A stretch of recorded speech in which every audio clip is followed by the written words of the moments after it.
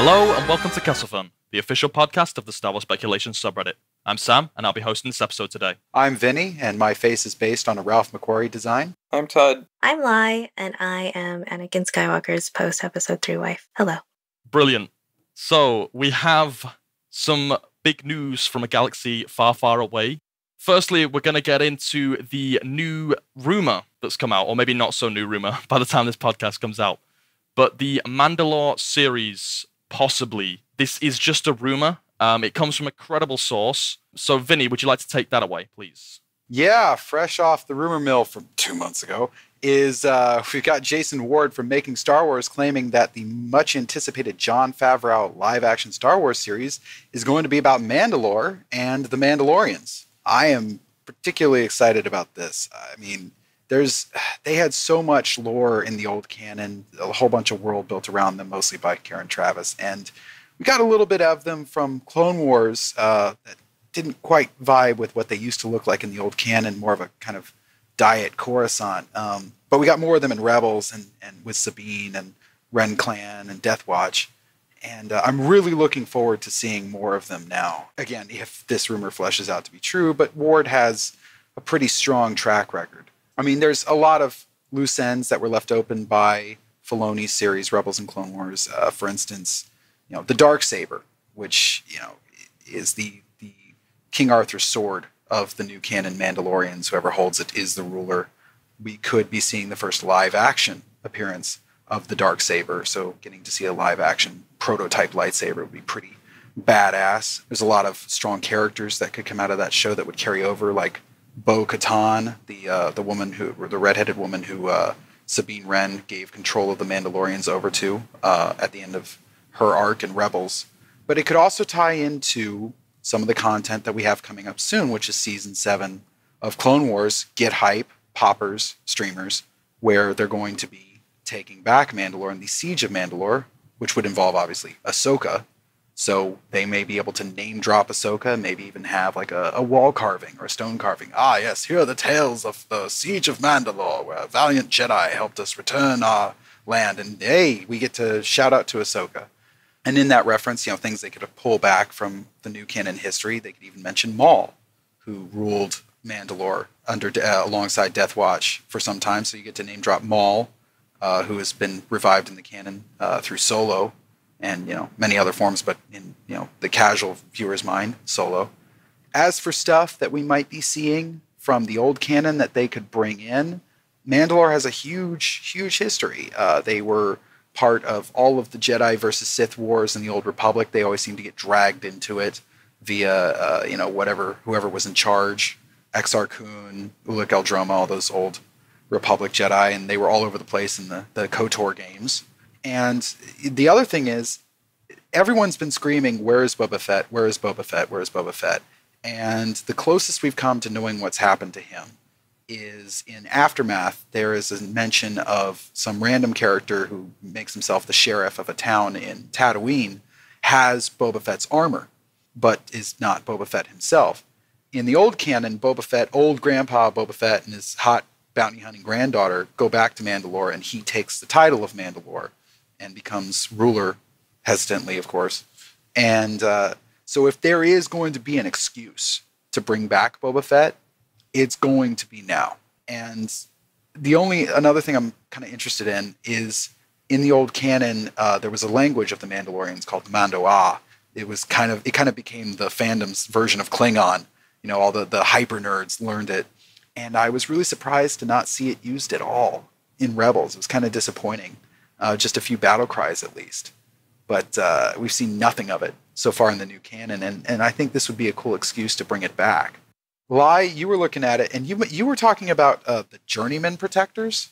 Oh, yeah. So I've, just to do a little homework for this episode, I watched the Mandalorian episodes, and when Kanan and Sabine go to Conquer Dawn to recruit Fen Rao. When they go recruit Fen Rao, I thought it was cool that Kanan mentioned that he saved his life pretty much saved him in his teacher's life. So if we can see Fen Rao is alive by the end of Rebels, right? I know he helped with destroying the arc pulse generator. But yeah, so that, and I would love to see, of course, more the House of Isla, um, Bo-Katan, and the Night Owls. And I do believe Sabine did speak a little Mandoa when she was trying to land on Crow's Nest. Is that what it's called? Crow's Nest, where her mother was.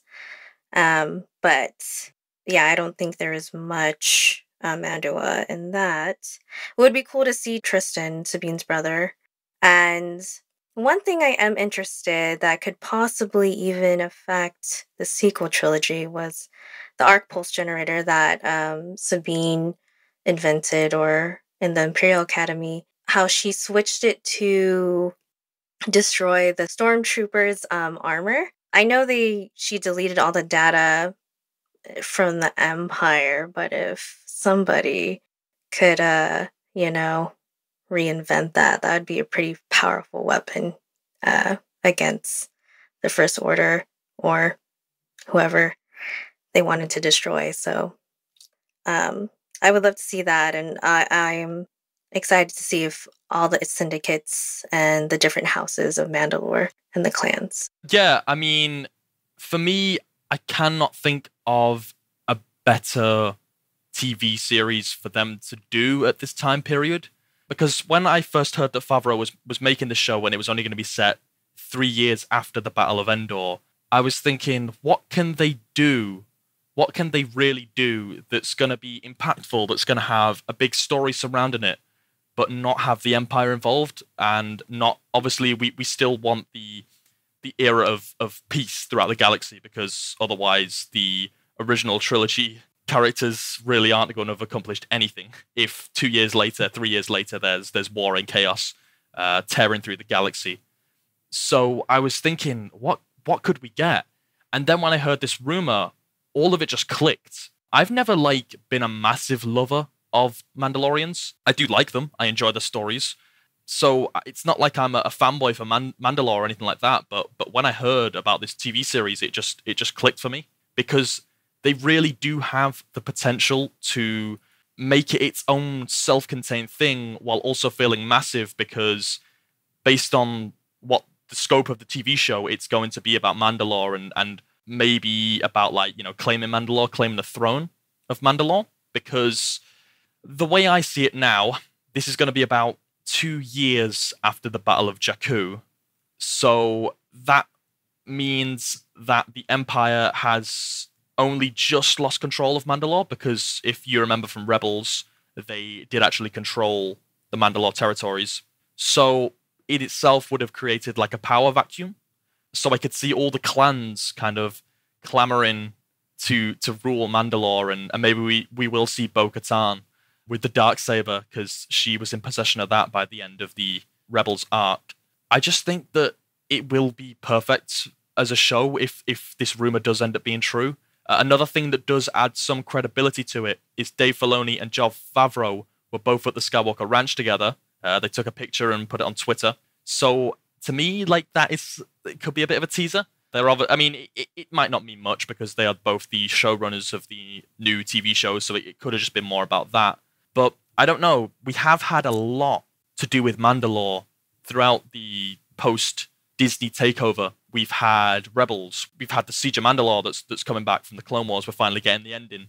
Obviously, that was planned before the Disney takeover, but we're getting that. We've got Crimson Dawn in Solo, which has a loose tie-in, a vague tie-in with the Mandalorians, obviously with Maul controlling Mandalore at one point. And hopefully, the speculation is that the new book by Claudia Gray, Master and Apprentice, will also take place on Mandalore, although that is speculation, I will admit. But it would make a lot of sense if that's where that book did take place. Not to mention, we've had, even post-Disney, we've had a lot of lore about the Mandalorians. We've had, I do forget his name now, but it was the first Mandalorian Jedi actually did create the Darksaber, and there was a whole kind of legend about him. So I think what's really cool about Mandalore as well is the fact that it's not all one planet. Unlike what the Clone Wars showed us, we now know it's like a territory. So there are multiple planets with like multiple clans and multiple houses. So using the Jungle Book technology where it can create environments from scratch and basically make them look like real life sets, I think this would be a perfect way to do this. I mean, budget wise, we're looking at, on average about 10 million per episode. If it's going to be 10 episodes, I think it's 100 million for the entire series. So just guessing it's going to be 10 episodes long, like something like Game of Thrones, that's 10 million per episode. So, we could be seeing multiple planets, and we could see something like truly interesting, not held back by real world, workings of real life. So, yeah, but I'm thinking if this was a Mandalore show, a show set up about the Mandalorians, I'm thinking it could be like a Game of Thrones type show where it could focus on like multiple clans. We've seen in Rebels that there are clans and then there are houses. Or, well, the houses fit into clans, so there'll be multiple houses serving a clan. And I'm thinking that what could be really cool to see is have a family that is a house, and they're like small time, they're nobodies basically. And then maybe over the course of the seasons, we could see them slowly gain power and influence, maybe even becoming the rulers of their clan, and then fighting to rule Mandalore. I think that could be really interesting to see. I'm super hyped for maybe something like that. Another factor that I think could be part of the show, although hopefully not a massive one. I don't want a massive New Republic presence, but I'm thinking that if the Empire's gone, right? The rule of Mandalore's gone, and if Mandalore has gone into this war zone that it could become if all these clans are battling for power, we could see the newly formed New Republic try and step in and try and like restore peace. And the Mandalorians are like, no, this is our way. This is the way we do things. Stay out of it. And we could maybe see a little bit of the politics in the New Republic, although hopefully not too much. Hopefully they focus mostly on Mandalore. But yeah, that's pretty much all I have to say on the matter. Todd? Yeah, I'm gonna reiterate a lot of what you guys said, which is that when I first heard that the rumor about this being on Mandalore, that piqued my interest because I do think that show in Mandalore in this time period has a lot of potential. From what we've seen in Rebels, more so than what we've seen in Clone Wars, Mandalore has always had a lot of history in the legends, and I think that it can definitely be made to make something interesting. Like you said, the clans vying for power. Love to see something like that. Vinny, when you were talking about Sabine and Ahsoka, you were actually going on about Ahsoka, actually. At the end of Rebels, we see Ahsoka and Sabine head off together. Mm-hmm. Ahsoka the White, yeah. Mm-hmm. Yes. Do you think it's a possibility, seeing as we've seen Jon Favreau and Dave Filoni meet in person, do you think we could see these two characters appear in the show? I think it's certainly possible. I mean, at the end of Rebels, it's made clear that they're going out searching for Ezra, and I would imagine they wouldn't find him first stop. They're going to hit 10 or 12 places looking for him, and one of those places could certainly be Mandalore, especially, and then Ahsoka would be received warmly as, hey, she's the one who saved us, from whatever during the siege. So, yeah, I could absolutely see them tying that with the ending, hinting towards their journey in the epilogue to Rebels. Absolutely. Yeah, because I know you guys talked about Resistance last episode, so I don't want to go over that again. But one thing I did notice when seeing the trailer, it didn't feel like the direct sequel to Rebels. I don't think this is going to be I don't think we're going to be finding what happened to Ezra, what happened to Sabine, what happened to Ahsoka in this series. I think this is more like a spin-off of Dave Filoni's cinematic universe, or maybe not so cinematic, seeing as it's on TV. But no, I think that having glimpses of that on Favreau's show would work really well. Has anyone else got anything to add? I don't know if we're going to do that unless Filoni, because we all know that Ahsoka was supposed to be in Thrawn Alliances, right? And that was a hard no from Filoni. Don't know if he's going to let Favreau touch her. Seems to be keeping a hold on her, unless that's what was a part of their discussions. Well, my understanding was that the only reason that they didn't let him use Ahsoka was because season 4 of Rebels was still in production. And that's what I understand why they wouldn't let her touch her. I think if production had wrapped and they knew what they were doing with Ahsoka from start to finish at that point, then they would have let them use her. But that's, again, speculation. Yeah, I also think that I think you're right, Vinny. I don't think it's Dave Filoni has this overprotectiveness of Ahsoka that he doesn't want anyone writing for her, because we see that E.K. Johnson wrote the Ahsoka book, so it's not like Dave Filoni has to write everything Ahsoka and then no one else can touch her. But it's also possible, and this is again entirely speculation, Dave Filoni might be writing a couple episodes here and there, for Mandalore. I don't expect to see, if Ahsoka is going to appear in the show, I don't expect her to be a full-time character, like a full cast member. But maybe we could see her in the odd cameo appearance or odd episode, and maybe Dave Filoni might want to write those episodes. I don't know. Maybe that's why they met up to talk at Skywalker Ranch. Just a theory, just a bit of speculation. I think it's definitely plausible to at least see Sabine, since we don't have like a natural ending for her yet. And, I don't know how they're going to close off the Ahsoka Sabine thing when they find Ezra and Thrawn.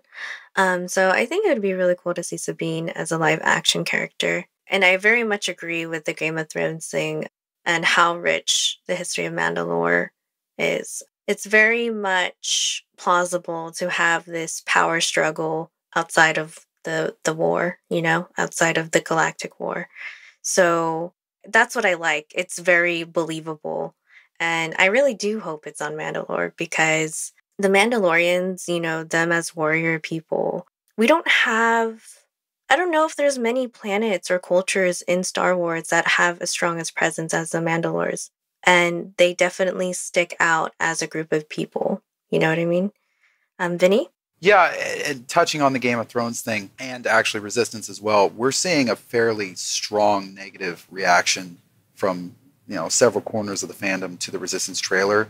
One of the more common complaints being that it's too kiddie, which, yes, you could say, hey, Rebels started out kiddie and Clone Wars certainly started aimed at younger audiences, but there is definitely a negative reaction to how blatantly it's aimed at possibly even a younger audience than those two series were. And this could be their response to that. Mandalore it's a violent culture, it's a warrior culture. It's it's beheadings and rise of power through executions and usurping titles, and so that level of violence, that rated R-ness of the Mandalorian culture would play well into a show if they intended it to be aimed at older audiences to counter or provide at least equal material and equal entertainment to balance out the younger audience aimed Resistance, so that there's a little bit of something for everyone. The Mandalorian culture would play well into that. Sam, you had something there? I completely agree with what you're saying. I think one thing we have to remember is that this is going on Disney's streaming service. And one thing that streaming services don't have to cater to is age groups. They can, be a lot more flexible on how they handle their material.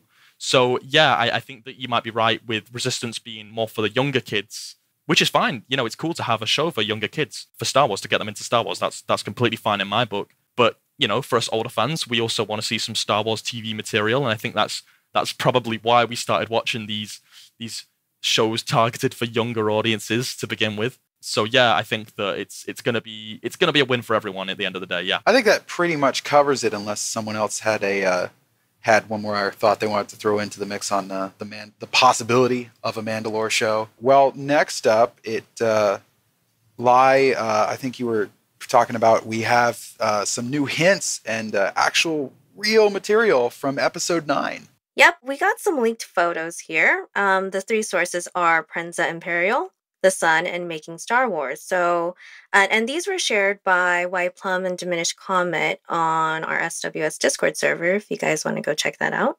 It's in the episode IX Leak Discussions channel. So we're going to go probably through the numbers. The first photo is of Finn and Poe. So, Sam, what do you think about that photo? Yeah, I mean, this is cool. We get to see the new outfits of Finn and Poe. They look very, very different from what we've seen in The Force Awakens and The Last Jedi, because really, The Force Awakens and The Last Jedi outfits, apart from Rey and Kylo Ren to some extent, the costumes have been very similar, obviously, because it took place in such a short space of time. So it's really cool to see vastly different outfits and a vastly different costume style. I'm noticing Finn seems to be supporting those Han Solo type leggings there, from what I can see. These flight pants. I don't know if that means anything. I think that Finn was kind of or Han Solo was kind of the mentor to Finn in The Force Awakens. That's how I kind of took it. So maybe we're going to see Finn even more as a Han Solo kind of role. You know, I don't want to say selfish guy, because Finn wasn't selfish, but he was kind of like looking after his own rather than fighting for a bigger cause. And now we're going to see him possibly take a much larger role in the Resistance, just like Han Solo did in Return of the Jedi. So that's a possibility. Todd, do you have anything to say about the second photo? The second photo is pretty similar to the first. We have again Finn in his new Han Solo outfit and Poe in his. Looks like Poe's holding a thing. These aren't really high definition photos here, but it looks like a pair of macro binoculars or something similar. And like Sam said, with definitely seeing some Han Solo vibes on Finn, and we know that he's, like a spoiler for the next couple photos, but he is in the Falcon, which I believe was one of the first official photos for Episode 9, right? So yeah, he might be taking on a similar role to Han, at least visually and thematically with the Falcon. Vinny, do you have anything to say about picture number 3? A couple things I'm taking from pictures 1, 2, and 3 here is that Poe, you can see he's got a wrapping on his arm of some kind, looks on his left arm, that clearly to me, unless it's a fabulous space fashion accessory, looks to me like a battle wrapping or maybe even a bandage, so possibly he's been wounded at that point in the film. Another thing I'm getting out of this pictures is Finn clearly has longer hair. He's sporting kind of a crop top. It's a bit longer, which implies to me that we are actually going to get that time skip, because, you know, Episode 8 happening immediately after, 5 minutes after Episode 7 ended, and now we're going to get some time to breathe for the factions to cool off, possibly. But his longer hair alone screams to me, hey, time skip.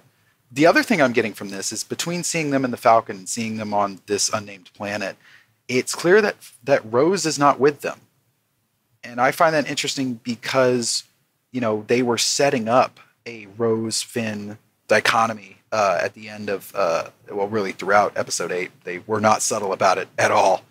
And now they're off on their adventure, and Rose isn't with them. So are they aborting on that idea? I'm not sure. You know, Sam, what were you thinking? Well, I mean, as far as Rose goes, I think that it's hard to judge it from just one scene. However, I am happy to see Finn and Poe back together. The bromance lives on, hopefully. So I don't know. But yeah, I mean, Rose could be anywhere. She might actually be on this planet for all we know. She might be helping some other stuff out. But I think that they probably will still be going with the Finn and Rose thing. But that's just speculation on my part. But I think that if they set up for The Last Jedi, it only makes sense that they would carry that on. So, photos 4 through 6, what are your guys' impressions? Well, in this next set of photos, we see that we do have Chewbacca also here. It's always nice to see him hanging around. We have these people riding on what looks like horses with some green screen attachments. Not sure how those will turn out. We do have some animals on this planet. We also have, looks like a black actress. I believe, Sam, you knew who that was?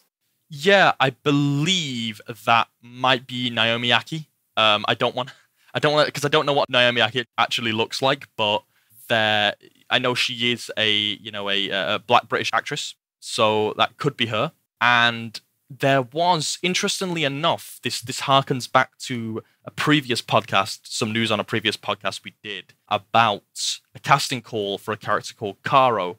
So according to this, the casting call was described as an ethnic female within the age range of 18 to 26 years of age. So I believe Naomi Aki was 26, right? We did look that up. There is a preference for an African-American actress, so she's black, so obviously not American, but I don't think it really matters once they get into Star Wars, what country they're from. So it says that Caro has a captivating naturalness and is a leader and a problem solver. She also sports a sense of humor and has a strong will. So yeah, I personally really do believe this is Caro, or who maybe it's a placeholder name, I don't know. But there is also, from the person that actually leaked this on Reddit, they say that Poe and Finn are reuniting with Chewbacca for the first time in months. Chewbacca has been working with this cell of rebels who are led by Naomi Aki's character.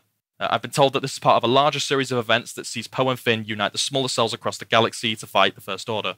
And then they say, please don't ask me about the horses, I have no clue what they will look like in post. So we still don't know anything about the horses. But yeah, no, this makes sense to me. Even if this extra info about the story is all, BS, it makes sense to me that the Resistance would be trying to build up their army to fight the First Order, because the First Order now are reigning supreme across the galaxy, I think. So, yeah, that would add up to me. It also does appear that Chewie is actually with this group and Poe and Finn are walking up to them, so that also lends credence to that. Vinny? I'm looking at their clothing, and I'm thinking about what rebel cells might have been out there for them to reach out to, for them to work with.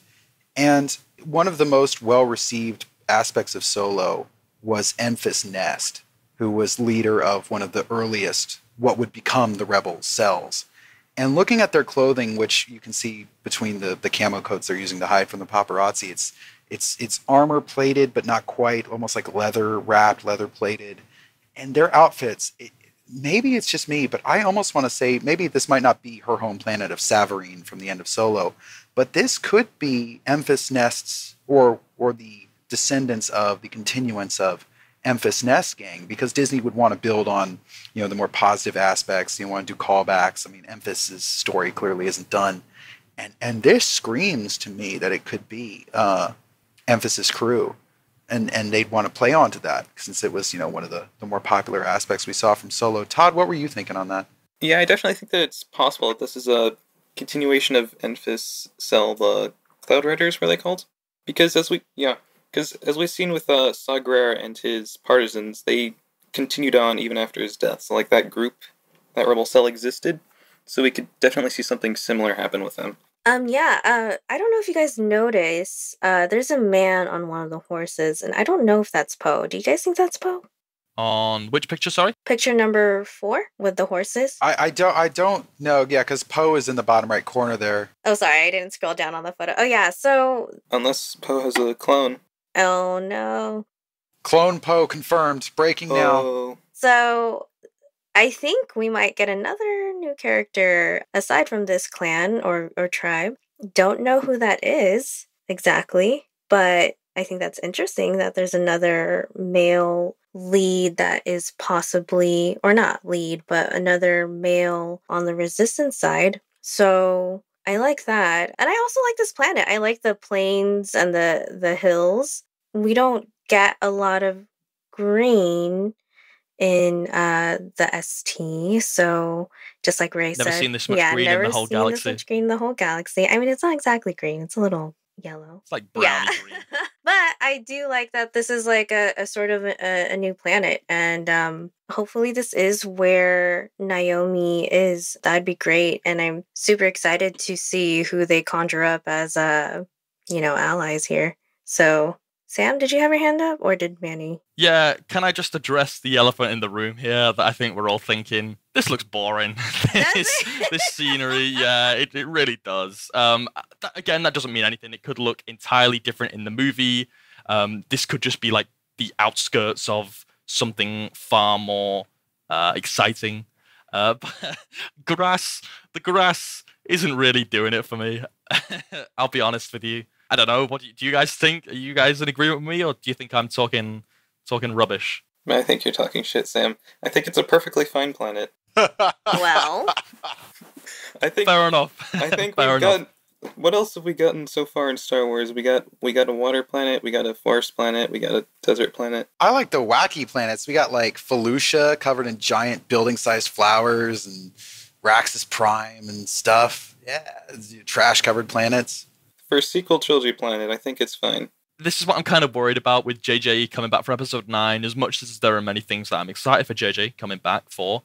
The planets we got in The Force Awakens, I wasn't too wild about. They were quite boring to me. They were pretty much just... And I know the reason why is he's harkening back to the original trilogy, but I feel like the original trilogy maybe did it because of constraints it had at the time of filmmaking. I feel like the sequel trilogy could be doing more, much similar to what they did with Canto Bight, which is a controversial planet, but, you know, it certainly had a look to it. It certainly had a style to it. And even Crate, you know, Crate looked vastly, vastly different to anything we've seen on Earth. Whereas I feel like it seems to be based on what we've seen so far with JJ in The Force Awakens. It was basically just anything you might see on Earth and then add a few Star Wars bits to it. Jakku was obviously very cool. I really like Jakku, but aside from that, it was a bit boring to me.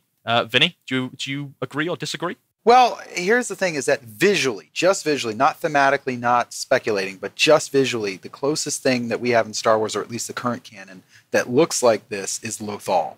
Because Lothal is covered in those tall fields, about 2 to 3 feet high, which means, Sam, are you calling Lothal boring? Yeah, Lothal's so cool. What are you talking about? Yeah, you're damn right I'm calling Lothal boring. Oh, all right, throwing down. You know, Lothal was Ralph McQuarrie's art here. Are you calling that boring, Sam? Oh, no, you better not be talking crap about Ralph McQuarrie. Get out. I hope Cham takes you to that cave that he took.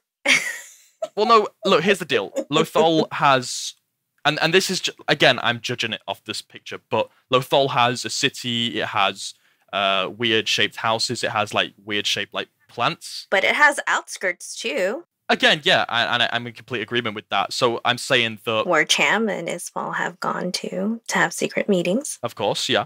But what I am saying is there is a bit more to Lothal than just grassy plainlands. And obviously, if there is more to this planet than grassy plainlands, then all for it. But if it is just grassy plainlands, it's a little boring. But hey, I mean, as long as the scene's good, I'm good. So yeah, of leaked information. So what I noticed about Finn and Poe's outfits is...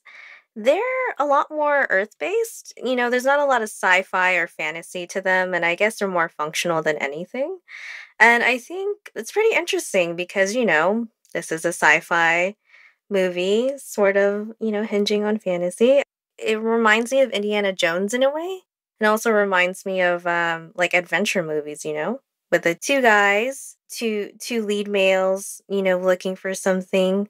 So, I don't know. I guess it makes sense calling back to what Sam was saying about how this is JJ's film, you know, and the planets and costuming was a little bit more tempered and not very designed. So, I'm not, you know, hating on anything that they're wearing. They look great. And I even love Finn's hair, and as always, you know, Mr. Oscar Isaac is handsome, even from a very low quality photo. But yeah, and I like, you know what? I will say, I do like Poe's knee-high boots. I was just going to say that, yeah, the adventure theme vibe is something that Star Wars always had a mix of.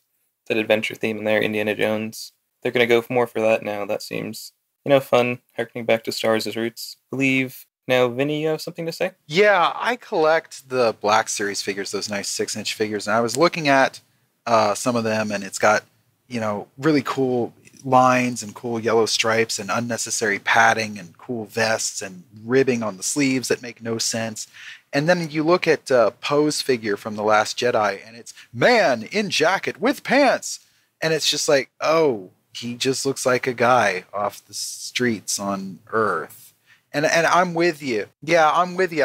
While I respect that, you know, it's down to earth and they're the Resistance and they don't have time to buy the latest fashionable chunks of armor to throw on their gauntlets or whatever, I definitely would like to have a little bit of more of that oomph, that 70s retrofuturism, unnecessary pockets and padding to the clothing. Just something to spice it up a little bit. Exactly. A little more design. You know what I mean? Sam? I definitely agree with you, Vinny, about like it's a little bit less styled, but I mean, to be fair, if you look at Han Solo from Empire Strikes Back, his jacket is just kind of a jacket.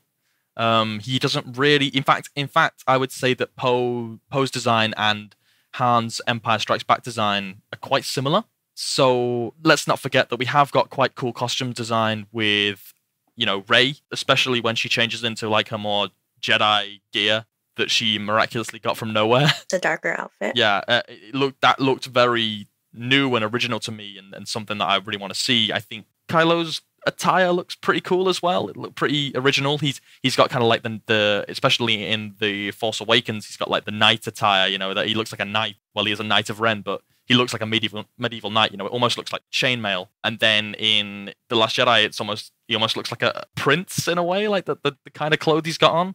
So I don't know. But we're talking about these leaked photos, and from this, they do look plain, don't they? Right. So I mean, as far as what we've got to see from episode 9 so far, yes, I will admit the. But again, I think this is a criticism that can be said for the entirety of the ST. I think some clothes look very cool and different, and others look very similar. As far, yeah, I mean, Holdo and Leia, they got some cool outfits, you know? Yeah, very true. Very true. They got designed very nicely. And I loved, Leia's crate jacket with a oversized turtleneck kind of jacket, which was I believe that was a callback to Blade Runner and Ford Harrison's jacket in that movie. I think that was on purpose, actually, by the costume designer. So, I mean, we've got some cool stuff. I just don't know if their outfits are very Star Wars, if that makes sense. But that's just my opinion. And that, I mean, I think Finn's leggings definitely are very Star Oh, Wars. yeah, they're very Han. Finn's look exactly like one of Han's pants, he stole. Yeah, they're the inverted blue and red stripe. Like Sam was saying, I don't think in Empire Strikes Back, like, Han's jacket was very simple, and Luke was in, like, a tank top for most of the Dagobah scene. So, like, Star Wars outfits weren't always really that out there in the original trilogy. I honestly think that Poe's looks fine, Finn's look fine. I'm sure they'll be in different things in the movie, or at least not exactly like those. And of course, they'll look better once we see actual photos instead of blurry, small-took photos from inherently being leaks. Yeah, so aside from all the clothes talk, I do want to talk a little bit about how this could be Lothal, as Vinny said. Maybe a little bit of a possible evidence. I don't think it is Lothal, but the horses that kind of don't look like horses, the bodies almost look like massive wolves. Oh, yeah, I thought we might be going here. You're thinking they might be the Loth Wolves. Ooh, okay. And you know what the Loth Wolves do? They take you to the world between worlds. Is it the window between worlds or world between worlds? The world between worlds. Come on, casual. Do we want to see the world between worlds in Star Wars Episode 9? I am a firm no. All right. There is a difference between what we want and what we think the general movie-going audience will be able to accept. And while I, as a Star Wars fan, think the world between worlds is insane and cool and opens up the gate to all sorts of expanded universe characters that I love, I think the general audience is going to be like, whoa, this is not Star Wars. This is magic. I don't understand. This is coming out of nowhere. And they're going to be caught off guard and taken out of it. And I think that's what they're going to be saying in the boardrooms. The executives are being like, well, we could use this, but man, just like on the first glance, I don't think just the random mother taking her kids to see the new Star Wars movie is going to get any of that and think that it's Star Wars. It's going to be too fantasy. It's too mystical, right? I think that if the world between worlds is in Episode 9, which again, I'm not saying it is, I don't think this is Lothal, but I'm just saying if it is, I don't think it will be used in the same way we saw it used in Rebels. I think that it might be maybe to show a character of the past or something to that extent. But yeah, I don't think that it's going to be like saving Han Solo from falling down the pit or something like that. I don't know, but I think that the way it was used in Rebels, the whole saving Ahsoka, was something that shouldn't happen, like changing the past and everything. It definitely only happened because, Filoni wanted Ahsoka back. Probably because her bird, the Condor, linked to the sister, or linked to the whole world between worlds inherently. Probably has something to do with it, but when I first saw these photos, I immediately thought that those planes reminded me of Lothal. Again, like my immediately go to the world between worlds, but if it is Lothal, I don't think we'll need to go there. Even if we do go there, I think they could pull it off. I don't expect to see it. I'm not going to get my hopes up, but they could. But it definitely won't be as they did in Rebels, changing too much. Definitely showing the past. I feel like Kylo could have a moment seeing the past, his grandfather, to go along with that arc, finish it out. But there's definitely other ways to do it without jumping to this whole huge mystical world time travel thing. I mean, for sure. I do have to make a correction. I was thinking of Ryloth rather than Lothal. So, fan corrections, I get it if you are in the comments. But so now we're going to go to pictures 8 and 9. Which is the Millennium Falcon in the forest. So, Sam? Yeah, I have a strong, maybe a theory would be a bit too of a strong word for it. I think I'll be giving it too much credit, but I have a strong inkling that this could be Batu. I think that one reason only, and it's an out of universe reason, really. Although the plants and shrubbery do look quite similar to what we've seen in the promo picture of Batuu, because obviously, for those of you that don't know, the new Star Wars world is going to be set on a planet called Batuu, which also appeared in Thrawn Alliances, which may or may not have been a bit of a marketing tool to promote that. But yeah, so Galaxy's Edge it's called. Now, the way I see it, I don't want to spoil Thrawn too much, but there was no Imperial presence. It was just a kind of very strange planet in the unknown regions, but there was no Imperial or First Order, well, obviously no First Order presence, but there was no Imperial presence there. There was no fighting going on. There was nothing massively special about what we saw on the planet. So this gets me thinking, if they're going to make a planet that is going to be Galaxy's Edge, Star Wars world, the theme park to go for all things Star Wars, you're gonna have stormtroopers, you're gonna have rebellion/resistance, you're gonna probably have lightsabers. You want to have all that stuff to keep the fans going. So here's what I think: Batuu being the Galaxy's Edge theme park because of Thrawn, or based on what we know of Thrawn, unlikely. Galaxy's Edge being based off the climactic battle of Episode 9, a little bit more likely, in my opinion. I think that it's a strong possibility that we will see Batuu in Episode 9. Of course, it could also kind of be running its own storyline with, that would certainly give it more freedom. But I think that having it the climactic battle of Episode 9 or some sort of presence in Episode 9 would work. But yeah, that's just my opinion on it. Yeah, I'm looking at it, and it could certainly be Batuu, and you get that classic Disney crossover marketing that I knew they were doing with Thrawn Alliances. And you said it might have been marketing. No, that was marketing. That was absolutely the mouse reaching deep into our nerd pockets. And it's not really that fleshed out in the book. In Thrawn Alliances, you don't hear too much about it. You have one little town, one little cantina, a couple landing spaces for ships. There's one shootout between a local faction that's not really doing anything. It's not really fleshed out. So you don't really have any strong desire to go there yet as a fan, but you're absolutely right. The fact that they're building a whole theme park around it would certainly strongly argue that they wouldn't just use it for a throwaway planet in a single book. There's got to be something more going on there. My one thing is that one of the strongest rumors that we heard about the planets in Episode 9 is that they were going back to either Naboo or Yavin. I keep hearing people going, hey, they're going back to Yavin. And if they are, this certainly looks like the forested areas outside the Massassi temples on Yavin 4. And if that's the case, boy, I hope that's wrong. Because we mentioned before how JJ really likes to throw back to the original trilogy, likes to throw back to that nostalgia. And that's great and all, but, Star Wars is this massive universe. We could go anywhere. And going back to Yavin for would this be the third time now? Would just be, I don't know, man. I would not be happy about it. Going back to generic forest with ruins, war room / hangar that we've seen a billion times before. But I'm sure that there's plenty of fans who are getting angry at me right now going, but I love that. I loved it too, but we could have new things to love. And I think that's even better. Sam, you had thoughts on this?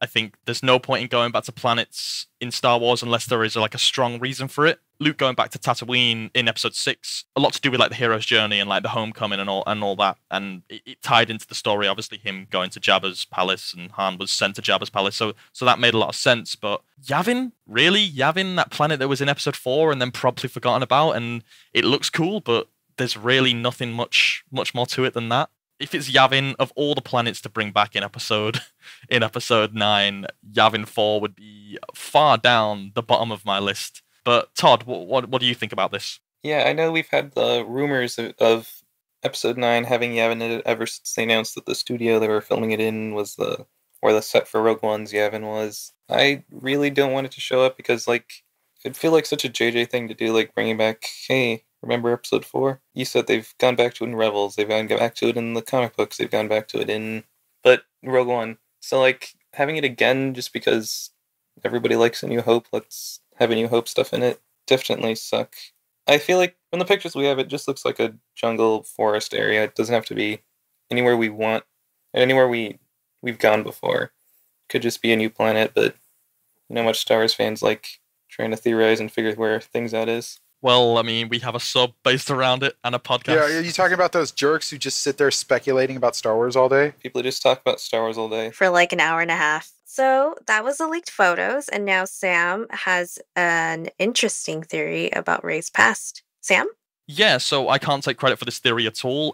This was a post that I found on the subreddit by a user named Jedi Defender. Full credit goes to them. Go and gild them right now because I really like this theory. He suggests that possibly his theory is that Rey's past is important but not her parentage, which I am in a fair bit of agreement with. I definitely don't think her parentage is important, but I think there might be something more to her past than we're led on to believe right now. And he thinks that it's possible that Rey actually was the cause of her parents' death when they left her on Jakku and were flying away in their spaceship, selling her for drinking money. Maybe she unleashed the power of the dark side and tore the ship down from the sky, and that could be the reason why she's so hesitant and afraid of the Force in The Force Awakens. She's terrified of this lightsaber. She doesn't want anything to do with it, because in the back of her mind she knows that the Force was the very reason for her parents' death. So I've always been a massive fan of that theory. There might be something more. Her parents might have gotten rid of her because they were afraid of her, afraid of her power, which would, again, tie in with similar parallels to Ben, although it wasn't quite as mean-spirited as selling him off for drinking money. I think that it's possible that Leia and Han sent him off to Luke because they didn't really know how to deal with him, and he felt that they saw him as a monster. So this could be a nice parallel between them two.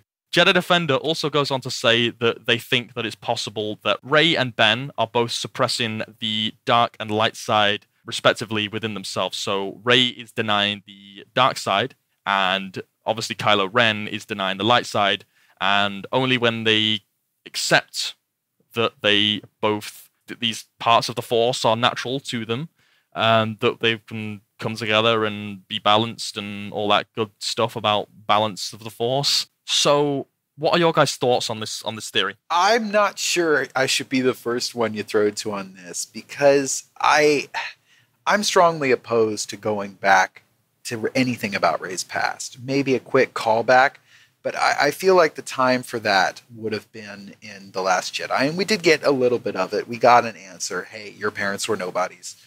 And I accept that as the truth. But I feel like it's time for Rey to solidify herself as a character. She's been spending all this time searching the galaxy for who she used to be or who her parents were. And The Last Jedi, I think the final message of Last Jedi was none of that matters. None of that matters at all. And it's time for Rey to define herself and just move forward. And I feel like going back now in the final minutes of the Skywalker saga, taking 10, 20, 30 minutes to go back and even discuss it, would just be slowing down the story. And if there's some big reveal that her parents used to be someone, or if there's some big reveal that she killed her parents, I feel like that would be taking away from her character that she is now, and would slow her character progression down. So I personally, whether or not this theory is true, I don't know. Whether or not she went full Psycho Mantis and killed all her loved ones, I don't know. I don't particularly care. I feel like going back to review it just would slow down her character progression and take away from the ending that needs to be told. Lai, you probably have a much better take on this than I do. I'm somewhere between you, Vinny, and this theory. So I'm with you about I'm over like trying to find out what happened to Rey's parents, all this stuff. But I will say this is the most interesting theory I've heard ever since TFA was released. I really do like this theory, but as Vinny said, I don't know if cinematically this would fit into the filmmaking, the production, and the overall story. But I do like how this does fill in some plot holes, and some stuff about the characters. So I thought it was a great theory. What I do think is true about this theory is that Rey does need to embrace, the anger that we see during not anger. The more darker sides of herself that we see during her fighting, even when she's like dealing with other people sometimes. that impatience, that the darker side of her. I do think that is true, that she does need to acknowledge that it is there. Sam? I think embrace is the wrong word for it, but certainly acknowledge, like you said, acknowledge that, Right, that okay. it is I there. ended with the acknowledge. You're right. Acknowledge is a better word. I'll give you that one. Embrace, we certainly don't want anyone embracing the dark side. That is the wrong way to go. You do not want to embrace the dark side. But you've certainly got to accept that it's there. We are all human. We are all captured by our sins and wrongdoings. That's just what makes us us.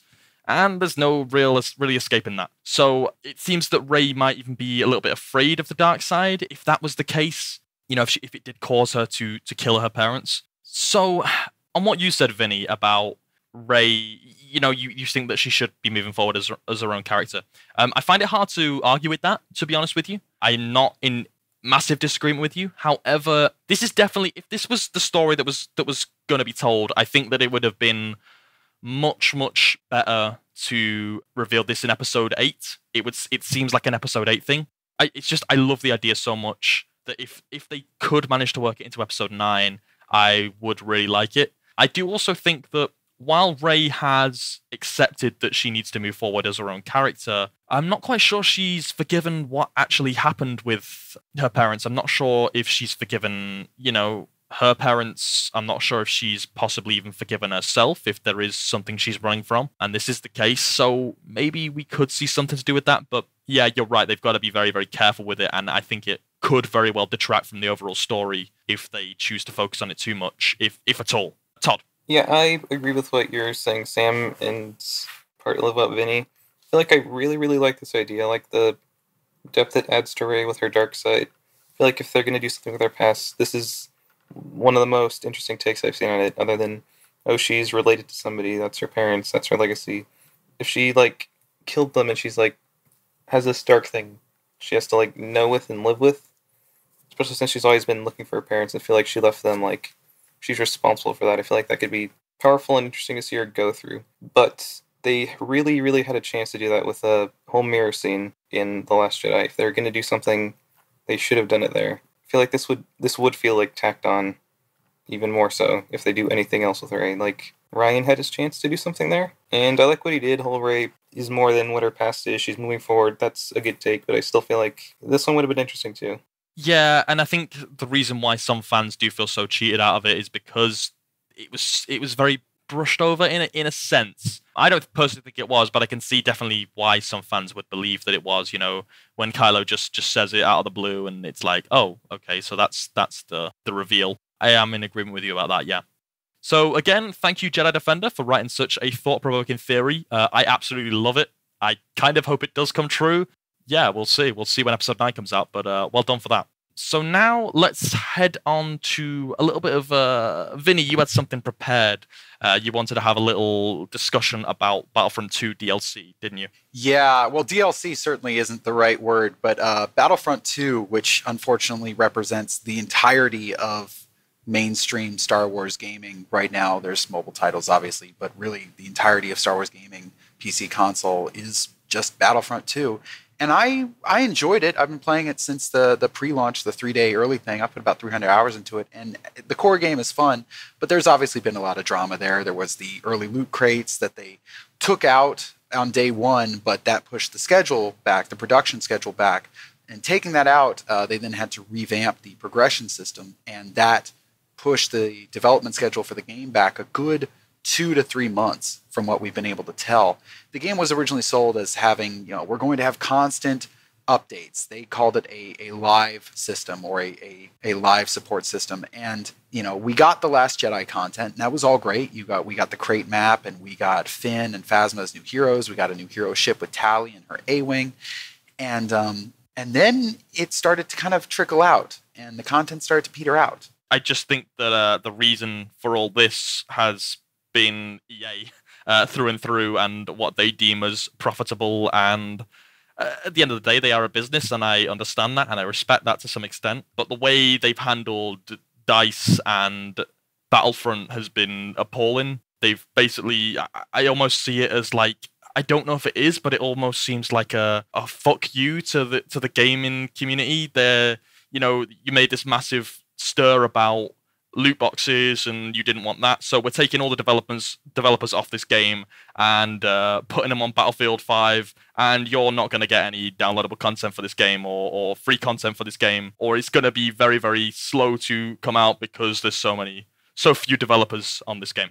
Yeah, I don't know if it's necessarily a direct fuck you response from EA. I mean, that would be a bit, well, I say it would be a bit absurd, but man, with EA, you never know. But it did certainly remove the revenue stream for a game. I mean, if they're going to keep pumping out content for a game, they need to have a financial reason to do so. And the community screamed and screamed and screamed, and so they got rid of their one revenue stream for the game. And so the game just wasn't making any money for them, other than obviously initial sales.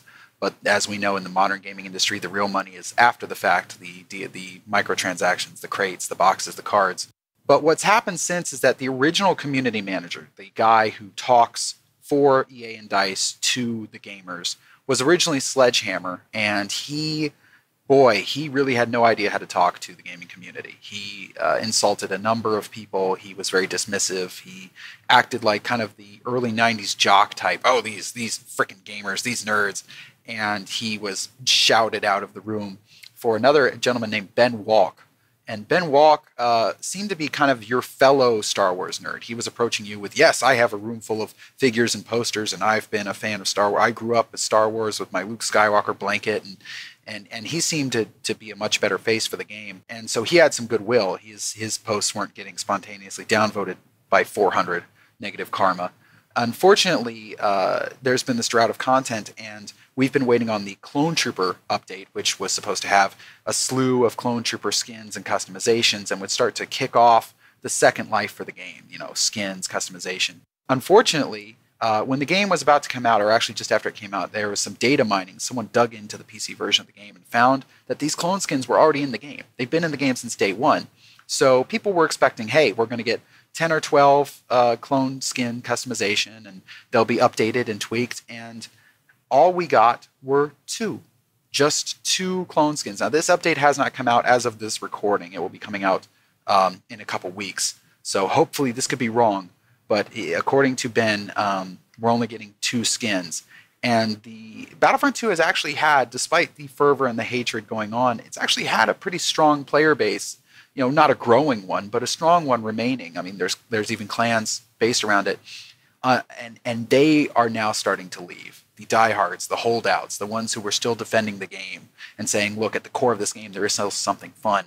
They are starting to leave. And at the core of that was Ben Walk's announcement for these 2 skins. In the background had a droidica. It was very clearly a battle droid, a destroyer droid, one of the Roly Boys from the prequels. And it was obviously that. And everyone assumed this was a secret leak, a tease of like, hey, we're actually going to have droidicas too, because Ben Walk had also teased Geonosis a good week before it was announced at E3. So we just thought it was Ben being Ben and him trying to keep everyone happy. And now he said, nope, no such class, no such object. It was old material, and has now started being dismissive of the remaining community, including going so far as to attack Star Wars HQ, or I'm sorry, it was either Star Wars HQ or Battlefront Updates, 2 of the last major YouTube channels, last major social media presences to be defending the game. He openly attacked them. And so we are now going to start to see what could have been the revitalization, the rebirth of the game. We're now seeing the last people defending it starting to go. And we're barely, I don't even think we're at a year since the game's launch. If I recall, the game's launch was November, I want to say. Either October or November. And we're not even at a year, and the last holdouts, the people who were defending the game vocally, are now just walking out. And Ben Walk is starting to get the same reputation that the previous community manager had. And this has now left us with a question, because this was EA's chance to save their image with the Star Wars IP. And now it's utterly ruined. The last few people defending it are walking out, and they've still got 5 years left on their exclusivity contract. That's right. If you're not aware, EA has exclusive rights. They will be the only company making Star Wars video games until 2023. And they've already lost the few people who were left to defend them. So where does this leave us? Sam, what do you think? I just hate the way EA has handled this. I love the Battlefront games. I've been a big fan of both of them since the DICE have made, and it's just so sad to see a good game. Battlefront 2 is a good game in my opinion. It has a lot more content than the first game. Maybe not quite as much as we would have liked to see, but it has an okay amount, and it's got a good core experience. There's a lot to it. There's ways to like level up your character. There's some degree of customization. It's not a bad game at all, but the handling of it has just been, I don't know how they've managed it. It's a work of art how much they've managed to screw this up. And EA, I cannot wait for them to get red, for them to lose the exclusivity. And if Disney renew it, if Lucasfilm renew that, I will be very, very disheartened, to say the least, to put it politely, because we've already lost a single player game that we were going to get, because Star Wars used to be all about the single player games, and that is a product of its time. Single player games have taken a bit of a hit with in recent years, so it's not like it's just EA, but they certainly are the epitome of the gaming industries right now. Yeah, it's sad that we're losing these single player games. We're getting one. I think they shut down one because it wasn't the type of game they wanted to make, or some BS about that, and basically it just wasn't going to make them money, or as much money as they would with a multiplayer game. Yeah, you're talking about Respawn's. The game was called Ragtag, and it was going to be a more classic action RPG.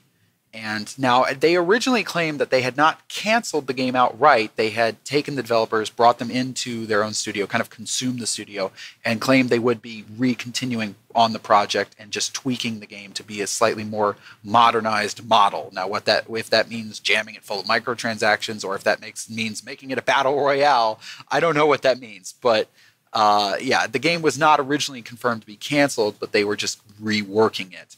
There's also another game possibly coming out called Jedi Fallen Order, and that was announced in the most unceremonious way by an old dude in the audience at E3 and an awkward woman holding a microphone. And I believe they rushed the announcement of that due to the severe backlash of Battlefront 2, and that I don't think that game is anywhere close to being ready. It's a sad day. It's a sad time to be, it's a great time to be a Star Wars fan, but a Star Wars games fan, it's not. We're in the dark ages a bit. It feels like we're in the might of the Empire era, I think. Well, we've traded, because in the 90s and early 2000s, most of your Star Wars content was coming in the form of video games. KOTOR, Rogue Squadron, most of the content was coming, Jedi Outcast, that was the actual story being moved by video games, and you weren't getting any movies. And now we're getting lots of movies and no games. So we've kind of swapped from a couple decades ago.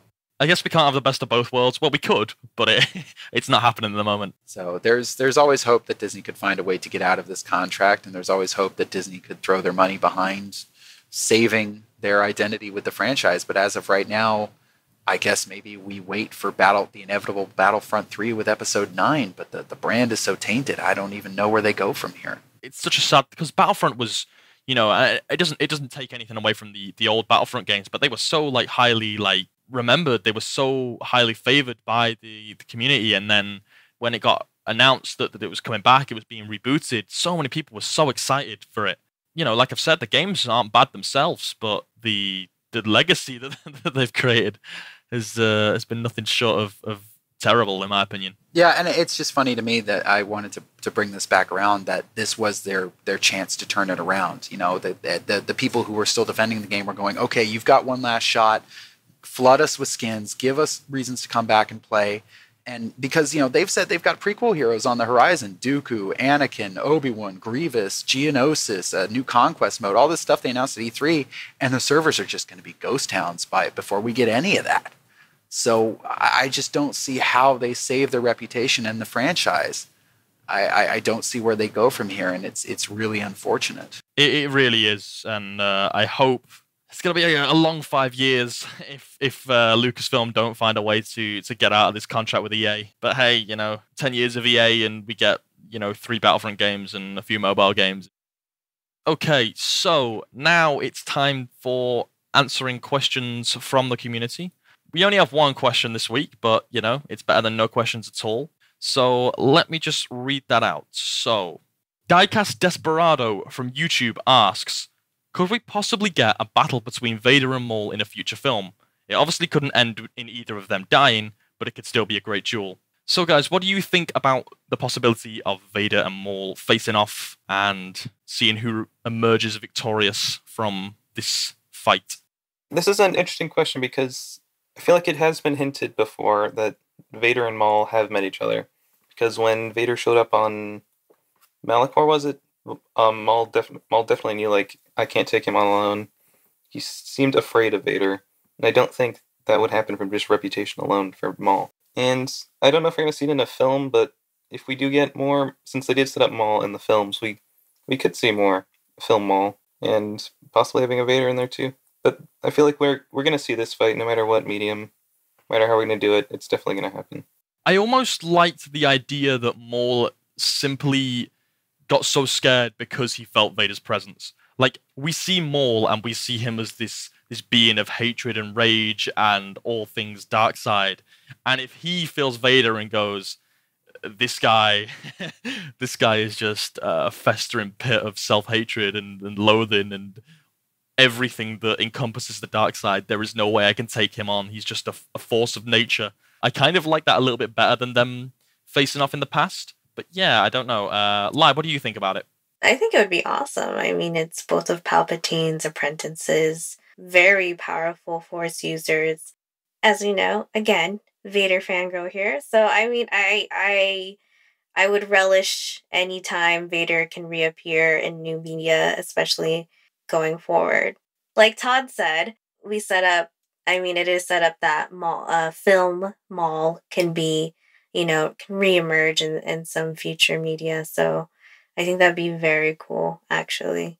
Because, besides Kylo and Rey, we haven't really seen, a super well-matched Force user fight in the new canon, so... No, yeah, you're right on that one. Vinny, you're a big Legends guy, so you must know about the fight between Vader and Maul in a comic. I actually, that's my one weakness is the comics. I read all the books, but comics I never delved quite as deep into as I wanted to. As far as Legends go, one thing that this reminds me of, and I don't know why, but in Force Unleashed, there was a droid that was stuck with the main character, Vader's apprentice, who would... Proxy. Yeah, Proxy, exactly. And he would randomly turn into other historically known Jedi like Obi-Wan Kenobi and randomly attack the player character as just kind of a joke, as a throwback, almost like Kato from the Green Hornet. And I feel like something like that, a droid that could summon historical data and form these characters would be a good setup for that sort of fight without having to finagle those two characters being in the same place at the same time. If they just want that pure straight hit to the veins of fan service, they could have like a droid like Proxy summon up that image and we'd still get to at least see what that fight, or at least visualize that fight. The only other thing that I could think of that happening is there is that gap between Maul having his like second prime of when he had just taken Mandalore and then subsequently got booted off it by Ahsoka, and how he became this kind of decrepit, old, singular-focused guy in Rebels. There is that gap, like something kicked him back down the rungs other than Palpatine. Something must have happened to him, and that would be the period for it to happen. So could it have happened? Yes, but I'm not sure that it would. If it did, my thoughts on the fight aren't very long. I think that Vader would just tear him in half. I think Vader would just throw him against a wall and just rip him in two. I don't think the fight would last very long. Todd, what were you thinking? Yeah, like you said, there's Maul had his whole Crimson Dawn thing, and then he ended up just being an old guy hanging around on Malachor. I feel like a fight with Vader could be one possible thing. The Emperor notices him, sends Vader in, messes with his stuff. He ends up, where he is. I even feel like it's implied that it could have happened. I don't know if they're going to leave it vague or what they're going to do with it, but it'd be interesting to see for sure. Well, one thing that is interesting is we know that Maul had run-ins with Inquisitors before his appearance in Solo, because we see him with the lightsaber he has in Rebels, which I believe actually was confirmed to be fashioned from Inquisitor's lightsabers. So he was already running. Maybe he even already had run-ins with Darth Vader before that. If he's having, maybe if the Inquisitors couldn't take him, maybe Vader. Maybe that is the story that the Inquisitors are trying to take Maul because they know he's head of Crimson Dawn or whatever, and then Maul makes swift work of them, and then Vader's like, right, I guess this is a job for me, and yeah, I think Maul would definitely get his behind kicked. I feel like the fight, like you said, would be very swift if it happened at all. I think if we're going to see it at all, we're much more likely to see some sort of fan service excuse, like a droid with a hologram or something, or maybe even a Force vision. It definitely would be very fan servicey to see the fight, but hey, I'm fine with a bit of fan service sprinkled in with Star Wars every now and again. I mean, oh yeah, don't get me wrong. I'm not saying it's a bad thing. I'm just I think it makes Star Wars the odd bit, as long as it's not all encompassing. I think that a little bit of fan service it's nice. Maul and Vader would certainly be a very flashy fight to see. I almost wonder if that's what they would have been heading towards with the Solo sequels that probably now won't get made. I'm still fingers crossed that they will, but yeah. So, Vinny, do you want to close out and give the audience our coordinates? Absolutely. If you liked what you heard, hop a lift down to level 1313, the seedy underbelly of the internet known as Reddit, where you can find us at the subreddit r Star Wars Speculation. We're also available on SoundCloud, Pocket Cast, and iTunes as Kessel Fun Podcast. And be sure to check us out on YouTube as Kessel Fun Podcast, where you can subscribe to us and click that little bell to be the first to know when new episodes are up. And if you enjoyed this episode, you will give it a like. If you have questions for us or topics you'd like to hear us cover, such as fan servicey fights that would otherwise never ever happen, hit us up on Twitter at Kessel Fun. See you around, kid.